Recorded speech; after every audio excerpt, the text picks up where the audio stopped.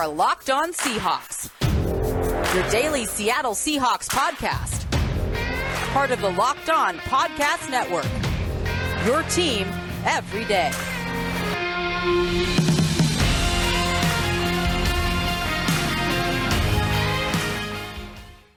Greetings, 12. This is Corbin Smith, your host for Locked On Seahawks. Happy Thursday to all of our listeners. As always, thanks for making Locked On Seahawks your first listen 5 days a week. Going to be answering your mailbag questions in our weekly mailbag. Also going to take a close look at the one player that I believe has a decent chance of being franchise tagged, why John Schneider should be considering that option with this one particular free agent. And then our four hosts covering the four remaining teams left in the NFL playoffs will be dishing out their preview for this weekend's championship weekend in the NFL playoffs. Now for your lead story here on Locked On Seahawks. We've still got about a month and a half until the start of free agency, but since there's only 4 playoff teams left, just 3 games left on the 2021 schedule, that start of the new league year is going to get here very quickly, especially once those games are wrapped up. Free agency will be here before you know it. So teams that aren't in the playoffs, even teams that are still in the playoffs, are already at work trying to figure out which players they're going to try to re-sign, which players they're going to let go. They're looking at potential trades, free agents from other teams. All that offseason business is already underway. And Rob Rang and I talked about this some on Tuesday. John Schneider, historically, the general manager for the Seahawks, has opted against using franchise tags and transition tags. And he's never used a transition tag, has only used the franchise tag twice. Kicker Olindo Mare, his first year on the job, and then back in 2019, used it on Frank Clark before trading him to the Kansas City Chiefs. Never played another down for the Seahawks after being tagged. They did try to agree to terms on an extension, weren't able to reach an agreement, so the Seahawks decided to move him to get some draft picks, and that helped them get some decent players in the 2019 draft. But nonetheless, there have been times the Seahawks certainly would have liked to have that pass rusher. Looking at the present, though, Rob and I broke down all the players that could potentially be franchise tagged for the Seahawks this offseason, and most players, the financial figure is way above what the Seahawks would be willing to pay. $16+ million for Dwayne Brown to come back at the age of 37. That's not going to happen. Rashad Penny at over $12 million, even though he played outstanding in the month of December, was the best running back in football, arguably, the last 5 weeks of the season. He's had tons of injuries. You're not going to be investing that kind of money to bring him back either. There is one player, though, and the more that I've thought about it, it makes a lot of sense to franchise tag him. That is safety Quandre Diggs. To me, easily head and shoulders above the rest of Seattle's free agents. And that's not a slight to guys like DJ Reed, who I think are very important to re-sign. But in this particular defensive scheme that Pete Carroll runs, yeah, they're running more 2-deep safety looks. At least they did last season. But having that free safety that can play center field is critical for Pete Carroll's scheme. And I wouldn't be shocked if they're going to more cover 1, cover 3 looks again next season, depending on who the new defensive coordinator is. We've seen what happens when the Seahawks don't have a playmaker back there at that free safety position. The Seahawks tried to move on from Earl Thomas and go with Tedrick Thompson. That experiment was a unmitigated disaster. Thompson didn't even last more than half a season before he was on injured reserve. They traded for Quandre Diggs, and he's just been fantastic for the last 2.5 seasons. One of the best free safeties in the game. I thought he was a all-pro snub. He did get some votes, made the Pro Bowl team, but would have liked to see him at least be a second-team all-pro. He was that good for the Seahawks this season, led them with 5 interceptions. He has 10 interceptions the last 2 seasons, which is tied for the most by any safety in the NFL, along with Justin Simmons of the Denver Broncos. That's elite company. That's the kind of playmaker that we're talking about here. Now, the hesitation for the Seahawks, and it's understandable, they just gave Jamal Adams a 4-year deal for $70 million, more than $17 million per year. Highest paid safety in the NFL.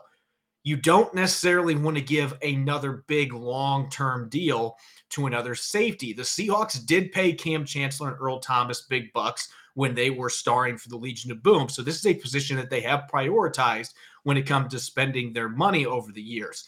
But still, when you get $17+ million per year invested already in Jamal Adams, you can understand maybe why there's a bit of hesitancy from John Schneider in the front office, and maybe why they didn't extend Diggs before this last season.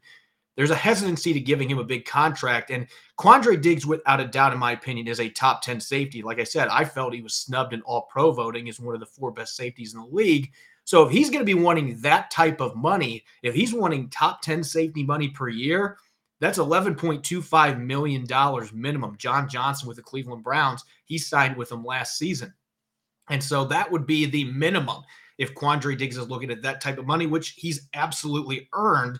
That would mean next year and the year after that, the Seahawks are looking at close to $30 million invested in their safety position alone. When you consider Bobby Wagner's got that bloated $20+ million salary cap hit this year, we'll see what they choose to do with that situation. As we talked about earlier this week, that could be a real dilemma for the Seahawks with one of their all-time greats. And then Russell Wilson, his cap hits above $30 million, $37 million to be exact, this next season. So you'd be talking 4 players taking up 35% of your salary cap. And that's not completely out of the ordinary. There are some teams out there that have very high-priced quarterbacks that have 4 or 5 players that eat up that large of a chunk of their salary cap. But a lot of times it's 4 players at different positions. You'd have 2 safeties out of those 4 players. So again, you can understand the hesitancy, but several of you on Twitter brought this up on social media.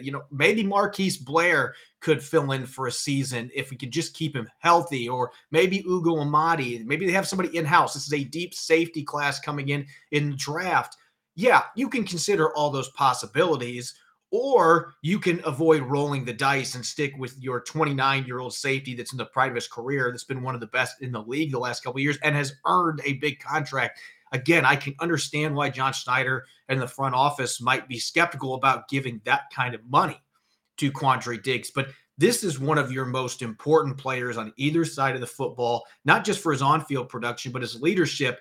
There's a reason that his teammates and players around the league were so emotionally shook by his injury that he suffered in that season finale. This is a well-respected football player in all league circles. He's much more respected in the NFL circles than it appears that he is from the people that do the voting for all pros and things of that nature.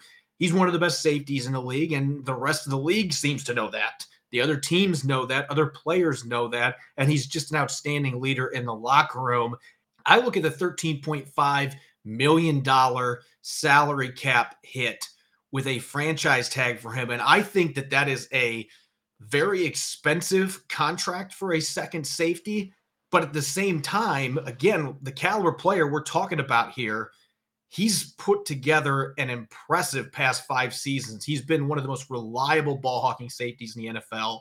He's tied for second among safeties with 2 interceptions returned for a touchdown over the last couple of years. He has been able to make big plays on a consistent basis, and that's just something that's invaluable in Pete Carroll's defense, and really any defense, that you want to have a free safety that can make plays in the football, especially for a defense that didn't make many turnovers away from him last year. They just can't afford to roll the dice here. Should the fan base really be confident in the front office's ability to find a quality replacement in the draft, especially when they don't have a first-round pick and they only have 6 selections? To me, that is a risk that can be avoided here. And even if you franchise tag Diggs, I don't think it would be done under the assumption that he's going to play on it. It would be to extend their negotiating window beyond the March 8th deadline. That's when teams have to franchise or transition tag players. After that, they can't do it anymore, right before the start of the league year. If they get to mid or early March and they have not been able to agree to terms on a long-term deal with him, they absolutely should be using the franchise tag so that they can extend that window and try to knock out a 3 or 4 year extension with him, so that ultimately he can finish up his career, come close to finishing up his career in Seattle, a place that he has really blossomed in the secondary for the Seahawks. That's what I think would ultimately play out there. This would be one of those tactics where the Seahawks would be using the franchise tag just to give themselves more time to talk with their safety, knock out that long-term deal that's going to have a lower cap hit, most likely, than what that franchise tag tender would. That is what both sides would be pushing for. Quandre Diggs would want that long-term security. He wants to be paid like a top 10 safety. The Seahawks can provide that. And yeah, that's a lot of money at the safety position, but it's one of your most invaluable players on defense. He's one of your best players, period. It'd be a huge loss to see him go to another team. And maybe his injury that he suffered, he's coming off surgery for a dislocated ankle and fractured fibula. Maybe that lowers his value a little bit in the free agent market. Maybe the fact that there is a good safety class coming in this draft class, maybe that influences how teams spend money at the safety position. But I don't think the Seahawks would be smart to take the risk and cross their fingers hoping that that's what happens and they can get him back at a cheaper rate. I just don't see that happening with a player of his caliber. The injury wasn't as bad as initially anticipated either. Without ligament damage, he's expected to make a full recovery in time for training camp. I expect there is going to be a market for him. John Schneider, his goal should be to prevent other teams from having a chance at signing Quandre Diggs. And if that means you got to franchise tag him first before getting the long-term deal, then you absolutely do it. I don't think they want that $13.5 million cap hit for next season, but you wouldn't have to. You can negotiate that new contract with your star safety after you franchise tag him. Hopefully you don't have to go down the Frank Clark road again here and trade him away, but you can get that multi-year deal to keep him in Seattle and keep one of your best players so that you have a chance to bounce back in 2022. Going to be answering your questions here in a moment, our weekly Locked On Seahawks mailbag segment. You guys need to check out this incredible app for everyone who buys gas. It's called Get Upside. My listeners are earning cash back for every gallon of gas every time they fill up. Just download the free Get Upside app in the App Store or Google Play right now and use the promo code Touchdown for 25 cents per gallon or more on your first fill up. That's automatic cash back. Don't pay full price of the pump anymore. Get cash back using Get Upside. Download the app for free and use the promo code Touchdown for 25 cents per gallon on your first tank. Some people who drive a lot are making as much as $200 to $300 a year in cash back, and there's no catch. The cash back gets added right to your account. You can cash out anytime at your bank account, PayPal, or even e-gift cards for places such as Amazon and other brands. Download the free Get Upside app and use the promo code Touchdown to get 25 cents per gallon on your first tank. You're listening to the Locked On Seahawks podcast, Thursday edition. I'm your host, Corbin Smith. Thanks for making Locked On Seahawks your first listen 5 days a week. The Peacock and Williamson NFL show is hitting the road. They're heading to Los Angeles for Super Bowl week. Make sure to follow the Peacock and Williamson NFL show today to get the most comprehensive coverage of the big game. It's free, and it's available on all platforms. As we do once a week in the offseason, it's a little bit fluid which day of the week that we choose to do this, but Thursday ended up being the day that our mailbag fell for this week on the agenda. I'm looking forward to the chance here to answer your questions. Got a ton of questions on social media. Again, if I don't get to your question today, my apologies. With our show being a certain length every time, we only can fit so many questions in. So I try to answer as many as I can. So without further ado, let's get to it. First question coming from David Hall tweets, are the Seahawks able to trade Bobby Wagner? And if they are, what type of compensation do you think they can get for him? So we kind of touched on this a little bit on Monday's show when we were looking at the dilemma the Seahawks face with the salary cap hit that Bobby Wagner has right now, $20.35 million in 2022. That's extremely expensive for a non-quarterback, especially when you're talking about a linebacker that's going to turn 32 years old, has shown some signs of decline, particularly in the athleticism department over the past couple of seasons. Still a very solid linebacker, as evidenced by his second-team All-Pro selection. But I think that cap hit by itself would make it extremely difficult for the Seahawks to be able to trade him and to get anything back in return. And that's not knocking Bobby Wagner. Again, I think he's still a very solid player, and he could help a number of teams in the NFL. But at that price point, other teams are not going to be jumping through hoops trying to trade for him at his age. $20.35 million, not happening. If somehow there was a restructure and they could move him, then maybe you can get a third-round pick or fourth-round pick. I just don't see teams with his age and the fact that he now appears to be heading into the regression stage of his career, already is in the regression stage of his career.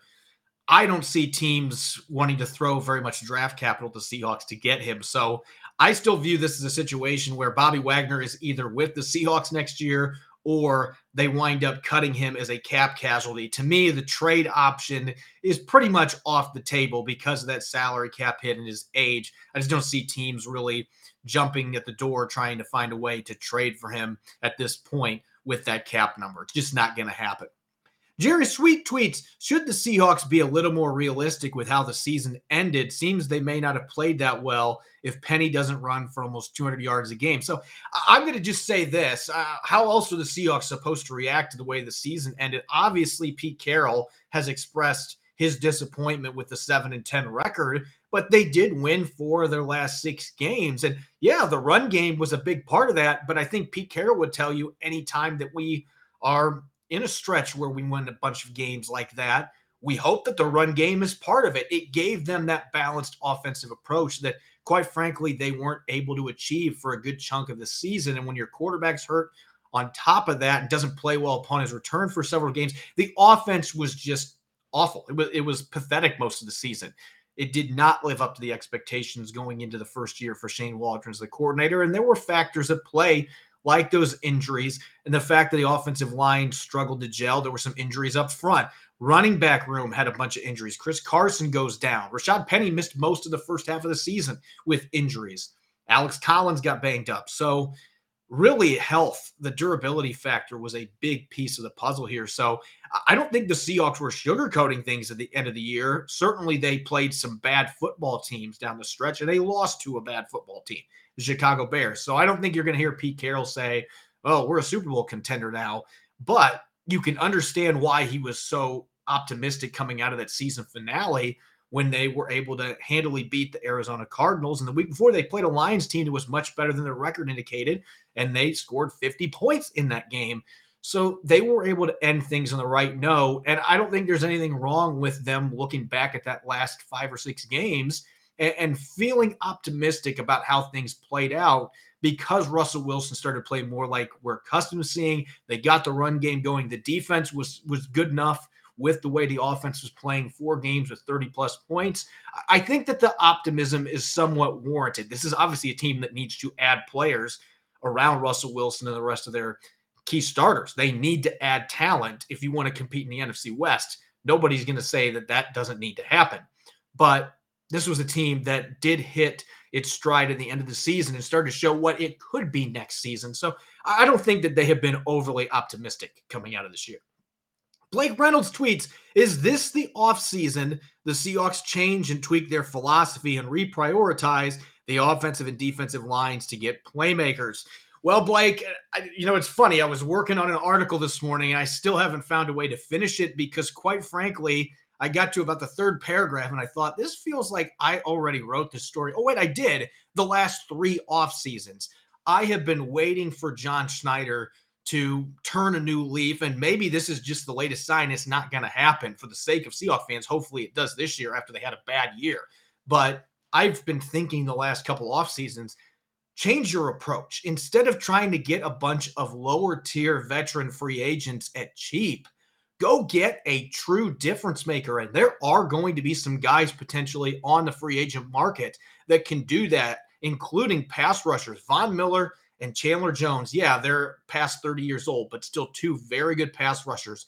You put those type of players with Carlos Dunlap and Darrell Taylor and Alton Robinson, and I think you'll see this pass rush be significantly better next year. Those are the type of splashy moves, though, that John Schneider has not been willing to make in free agency. They could have went out and got Corey Linsley, the former Packers center last year.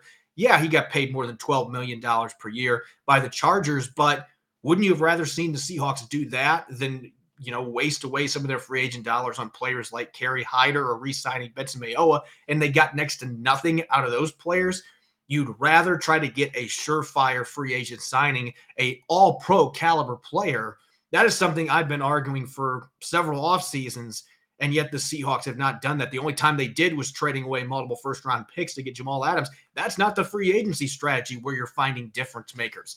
So it'd be nice to see him turn a new leaf. We'll see. I think coming off of a disappointing year, John Schneider's been able to get away with those tactics in part because the Seahawks have kept making the playoffs. Since that didn't happen, maybe that's exactly what fans had been hoping for. And then maybe that will change the way that John Schneider and the front office approach things. Maybe they'll actually go out and get some legitimate game changers in the trenches, particularly addressing the pass rush, because it looks like there could be a promising free agent group in that department. Jeff tweets, this is a really good question, Jeff. Do you get nervous when asking questions at a press conference? Does your stand-up comedy experience help make that process easier? Does adding humor to a question or during an interview help put the player coach at ease? So I'll just tackle these one question at a time. I get very nervous at press conferences. I always have. That's something, it's gotten better. I'll admit the first time that I did a press conference in person with Pete Carroll, that was a new experience. Like, I was teaching in a classroom 3 months ago, and now I'm doing this. And it definitely was something that, I can't say I was necessarily prepared for, but over time I've gotten more comfortable now that I've been doing it for several years. But yeah, sometimes there are nerves, when you're working with coaches and players in the NFL. I think a lot of reporters would say the same thing. As far as the second part of this question, the stand-up comedy experience, I wouldn't say that it's necessarily comparable when you're talking about being in a group asking questions to a coach, or if you're on stage by yourself in front of 150 people. That is still way more nerve-wracking, especially if you're thinking in the back of your mind, I've really got to be funny or this could turn into a nightmare. I've been in that scenario before. I've had successful shows, a lot of successful shows. I've been at the other end of the spectrum, though, where I wasn't on my game that night, and the crowd makes sure to let you know. So I think that those two things are not comparable. There's some nerves with asking questions, but it is not the same as doing stand-up in front of a bunch of people in a crowd. There's two totally different things. As far as the last part of that question, does adding humor during an interview help put the player or coach at ease? I'll admit, I usually try to split those two different careers that I've had apart. Not that I haven't mixed in some goofy questions before during my 3+ years that I've been on the beat, but you're not going to catch me asking questions. I did a dub over with Yoda a few years ago. I didn't actually speak like Yoda in the real press conference. I did a dub over on it and posted it just so people could get a kick out of that. But, I'm not going to ask Pete Carroll after they, botch a 4th down call, what are you doing? I'm not going to turn into Dr. Phil and ask him questions. It's just not the way that I do things. But it's one of those things where I try to distance careers. I don't try to purposely talk like a bunch of different celebrities or do jokes when I'm interviewing players. I try to keep an easygoing demeanor, occasionally might get a joke here and there with them, but most of the time I'm all business when I'm trying to work with players and coaches. And I think they appreciate that. And I know there's some players that I've worked with where you feel like maybe I could get away with, that more humorous side than you do with other players. You just have to have a feel out period when you're working with different types of people. And I think you can say that in a lot of different professions. Those are great questions. Appreciate it, Jeff. Last one coming here from Sonics Lakers tweets, what do you think about DK's contract and what will it look like? I expect this is going to be a contract that's pushing that $20 million per year threshold, because the type of talent we're talking about, and he's still only 24 years old, is coming off of a somewhat disappointing season, under 1,000 receiving yards, but he was dealing with a foot issue most of the year, and the quarterback situation with Wilson being out 3 games and then struggling his first couple games back. When you consider those things, that's really a big part of why his numbers dipped the way that they did. He improved his drop numbers. I thought he was pretty effective a lot of time when he got the football. It just seemed like they went long spells where they weren't getting him the football, which was mind-boggling to me. But I expect that his agent's going to be pushing for that top 5, top 10 receiver money. And I don't know if they'll get that deal done this offseason. You would think that they would want to. The hot spot would be in late July, early August when the Seahawks report for camp. That tends to be when John Schneider gets a lot of his business done. You would think they would want to get him extended before the season starts. We're talking about a player of this caliber, but I can assure you he is somebody the Seahawks do not want to lose. So they will pay that price point when you're talking about an elite receiver and you want to keep your quarterback happy, who's been speculated for trade rumors. I think a way to keep him happy would be keep those star players, those star receivers at his disposal. So I think Metcalf, that's going to be one of their top priorities. They do have cap space. they got to make sure they tab some of that so they can sign him as he enters the final year of his rookie deal. Coming up next, our local Locked On Podcast Network experts from the 4 remaining teams that are still in the NFL playoffs. They're going to be weighing in on their thoughts going into what should be a very exciting championship weekend. You get the 49ers and the Rams, an NFC West matchup with a Super Bowl bid on the line. And then in the other conference, the Kansas City Chiefs trying to get back to the Super Bowl for a third straight year against the upstart Cincinnati Bengals. I'm really excited about both these games and looking forward to hearing what our 4 Locked On experts have to offer up in our preview of this weekend's championship games. BetOnline would like to wish you a very happy new betting year as we continue our march to the playoffs and beyond. BetOnline remains the number one spot for all of the best sports wagering action for 2022. It's a new year, and they've got a new updated desktop and mobile website. So sign up today and receive your 50% welcome bonus on your first deposit. Just use the promo code LOCKEDON to get started. From football, basketball, hockey, boxing, and UFC, right to your favorite Vegas casino games. Don't wait to take advantage of all the amazing offers available for 2022. BetOnline's the fastest and easiest way to wager on all your favorite sports. BetOnline, where the game starts. You're listening to the Locked On Seahawks podcast, Thursday edition. I'm your host, Corbin Smith. Thanks as always for making Locked On Seahawks your first listen 5 days a week. The Super Bowl is just around the corner. So without further ado, our 4 hosts here on the Locked On Podcast Network from the 4 teams left in the NFL playoffs are going to dish out their thoughts in our Locked On Podcast Network NFC and AFC Championship preview, courtesy of Locked On Now. Take a listen. Coming up, Championship Sunday is just days away, and we've got to punch 2 tickets to the Super Bowl. Who will serve as the reigning AFC and NFC champions for the year to come? We'll find out what each team still standing needs to do to earn a conference title on Locked On Now NFL.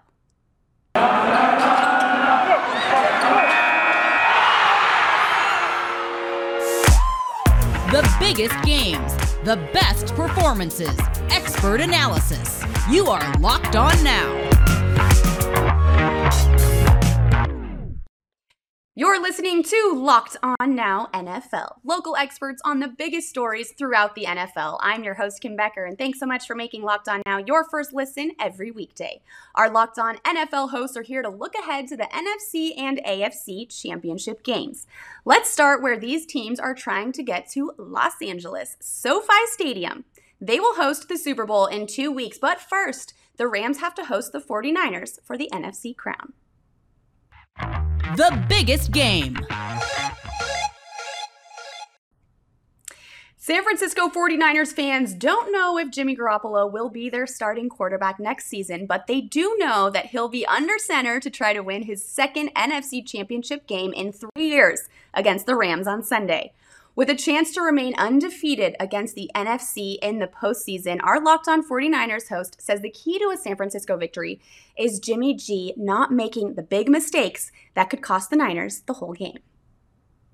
What's good, everybody? It's your boy, former NFL and AFL defensive back, Eric Crocker, and I am one half of the Locked On 49ers crew, here to give you your 49ers main key to victory as they travel to Levi South and take on the Los Angeles Rams in the NFC Championship game. All right, I think this game, it begins and ends with the play of Jimmy Garoppolo. Now, if I had to give just one main key victory here, it's Jimmy G. Don't turn the ball over. And if you do, just limit it. So right now, 49ers, the way I see it, Jimmy G, 1 turnover. That's all we're giving you, just 1. Anything more than that, it'd be trouble for the San Francisco 49ers. All right, so that's going to do it, man. I hope you guys appreciate that. Make sure you guys listen to our show as well, Locked On 49ers, the best show on the Locked On Network podcast. Let's go, 49ers. Win this game this Sunday. Matthew Stafford picked up his first playoff win just a couple of weeks ago, and now he's a win away from playing the biggest football game on the planet in the Rams' home stadium. Our Locked On Rams host tells you how LA gets the veteran QB to the Super Bowl he's chased for 12 whole seasons. Hey, it's Travis Rogers from Locked On Rams. So here is the one key to victory this weekend for the Rams in the NFC Championship game against the San Francisco 49ers.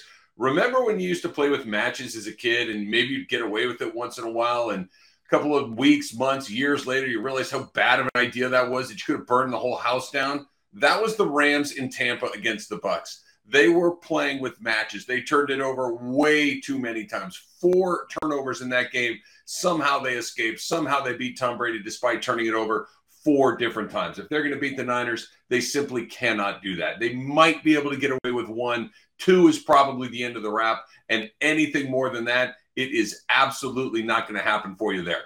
You can check out more about the Los Angeles Rams on my podcast, Locked On Rams, part of the Locked On Podcast Network. It is free and available on all platforms. Your team every day.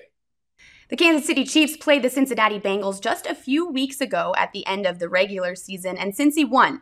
So how do the Chiefs make sure that that doesn't happen again with a trip to the Super Bowl on the line? Our Locked On Chiefs says a combination of learning from the mistakes of that game and keeping the momentum going from last week will add up to a big win. But he has more on the details. The AFC Championship game comes down to 2 things for the Kansas City Chiefs. Can Patrick the Reaper Mahomes continue his run as we saw against the Bills? And can the Chiefs defense and its staff learn its lesson from the last time they played the Cincinnati Bengals? I'm Ryan Tracy from Locked On Chiefs, and that's what it comes down to. You saw an extraordinary effort by the offense, Patrick Mahomes, Travis Kelce, Tyreek Hill, to not only get to overtime, but then win it. They don't need to do that. They have to avoid it, in fact, in order to get this win against a team that is nearly as explosive. On the other side, you have to be careful if you're Steve Spagnuolo or anyone out there on the field on the defensive side of the ball to not overreact to what you saw the last time when Jamar Chase destroyed that secondary on a circus catch after circus catch. Tyrann Mathieu should be back and playing in this ballgame. That helps. You have to adjust, and you have to play over the top, and you have to try to take Chase and limit him, not take him away, because then you're devoting too many other resources to that, and someone else is going to hurt you. I think they're going to play more zone. I think they have to back off and let Joe Mixon hurt them if he can. They'll live with that, and that will get them the win. For more on this game and your Chiefs, check out Locked On Chiefs. We're free on every platform. We're part of the Locked On Podcast Network, your team every day. Joe Burrow took a beating last week as he fought his way into the AFC Championship game. And while Cincinnati does already have a win against Kansas City under its belt this season, our Locked On Bengals host says that the team can't get a second one if it doesn't keep its quarterback on his feet. Will the Bengals take down the Chiefs on Sunday in Kansas City and advance to the Super Bowl? Hi again, everyone. I'm James Rapien of the Locked On Bengals podcast, and that is the question going into this epic AFC Championship game between 2 teams that played each other this month. They played each other on January 2nd at Paul Brown Stadium. The Bengals came out victorious 34-31, overcoming 3 different 14-point deficits. I expect Sunday to be a different story. The Bengals can't fall behind against this Chiefs team by 2 scores and expect a rally on the road. But the number one key, protect Joe Burrow. Burrow was sacked 9 times last week against the Titans. He was hit 13 times. And yeah, the offense had 19 points. Well, 19 points isn't going to cut it against Patrick Mahomes. The magic number, 40. If they can somehow get to 40, you feel good about their chances. How do they do that? They keep Joe Burrow upright. If they do that, he can distribute the ball to all of his weapons, including Jamar Chase, T. Higgins, and Tyler Boyd. And the Bengals just might sneak in to the Super Bowl. For more, make sure you check out the free and the only daily Bengals podcast, Locked On Bengals, part of the Locked On Podcast Network. That's a wrap for us here. Thanks so much for making Locked On Now your first listen every day. For more on the National Football League and your team, make your second listen Locked On NFL and your team's Locked On podcast. I'm Kim Becker. This has been Locked On Now, Locked On your team every day.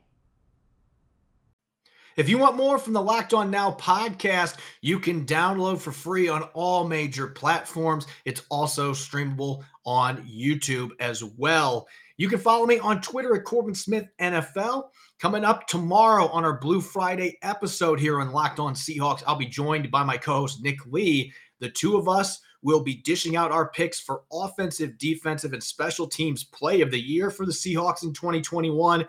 And continuing Free Agent Friday, we'll be taking a look at our first positional group of outside free agents who might interest the Seahawks as we head closer to the start of the new league year. You won't want to miss it. Thanks for listening in. Enjoy the rest of your Thursday. Go Hawks.